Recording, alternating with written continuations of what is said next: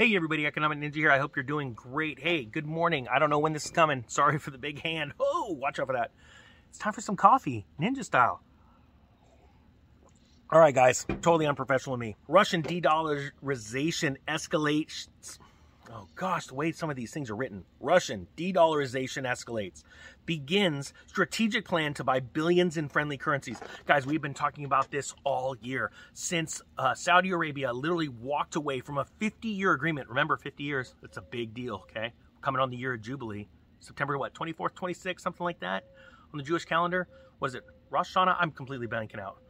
Got to check it out. Put it in the comment section below what it is. It is a very, very big cycle. All right. That's why you're seeing all these, this hasn't happened in 50 years stories, because it is a cycle. It's a normal cycle that's been going on for, well, literally as long as the world has been turning in economies. We are seeing massive changes. The global infrastructure when it comes to economies and currencies are splitting in two. We're going from a one world currency like old George Bush talked about in the early 90s.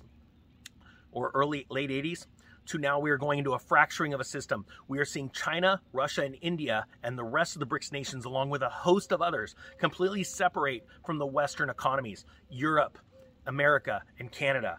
Guys, it is happening very, very fast, which means the Fed is going to no longer be able to export inflation, and those dollars are going to come rushing back and create massive, massive inflation and transitory hyperinflation. It won't be hyperinflation across the entire board, but you will see it. And the thing is, you've already experienced hyperinflation in the last couple of years, but it was under the guise or the disguise of COVID and these shutdowns in lumber, in steel, and other things. You've already seen hyperinflation, but it's going to get worse, okay? Now, that's not to scare you. You can be prepared, not scared.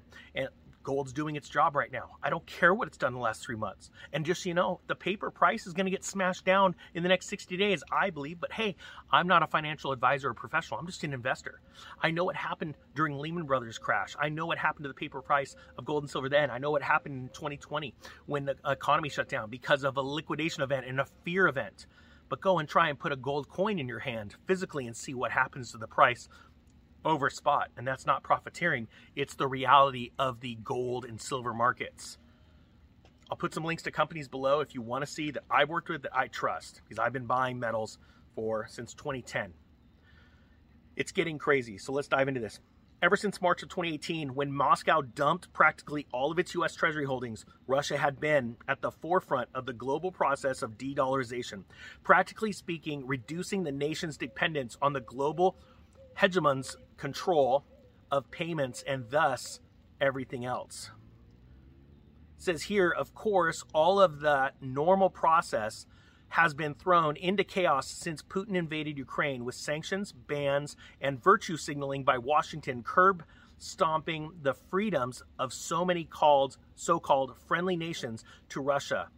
Since the invasion, the ruble is rubble narrative has been crushed after initial weakness in the Russian currency reversed to massive strength amid soaring energy prices. Guys, we're going to stop right there. And the reason why, I'll link the story below, but this is very important for people to know.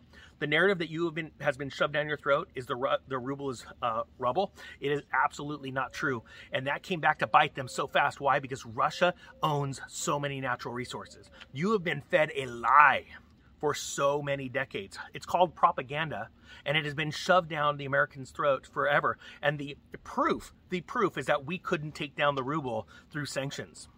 See, America is learning something, and they're learning something really fast. And I hope Americans are learning something, and not just the government, is that there are countries like China and Russia that have been buying up gold, and they own a lot of natural resources, and they have strategic operations and agreements set up with other countries like India, like Brazil, and so many more that are so tight and so strong that when the Western powers try to sanction them and try and destroy their currency, they flip it on their head and they say, no problem. We'll give you our natural resources at a much discounted price as America and Europe tries to run prices up on the futures markets. We'll give it to you at a discount, but you got to use our currency. And countries started to jump on that. They're in the prime position to take down the dollar and the euro. The euro is going fast. And ironically, it makes the dollar look strong because the DXY is compared to other crap currencies. And the one that is compared to the strongest in the basket is the euro. You are literally seeing a lie. There are people that sit there and you like the milkshake theory. Hey, the dollar's going to get strong. It's total crap. Put the dollar against other things of wealth like water, oil, gold, and you will see that the dollar is total crap. Over the long term, in my non-professional opinion, I'm going to just tell you what I'm doing. I buy gold. I vault gold. Matter of fact, I'll throw a link down with a company that I work with personally. I vault it. Yep, I know if you don't own it, you hold it, you don't own it. And I think that people should hold physical silver and gold. But at a certain point, you get to a certain position in life and you got to vault it. I need the liquidity for my companies. And so I vault it. All right. So, and I split up my accounts. I have multiple vaulting systems around the world. That's how I do business because I believe that is the best way to do business. But that's just me. Don't take advice from me. I'm not a financial professional. I didn't go to college to get that certificate only to go get into too much debt and not be able to pay my debts.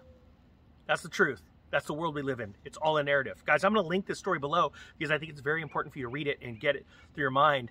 Are you believing a narrative? Or are you looking for facts and want the truth? All right, guys, I hope you got something out of this. The Economic Ninja is out.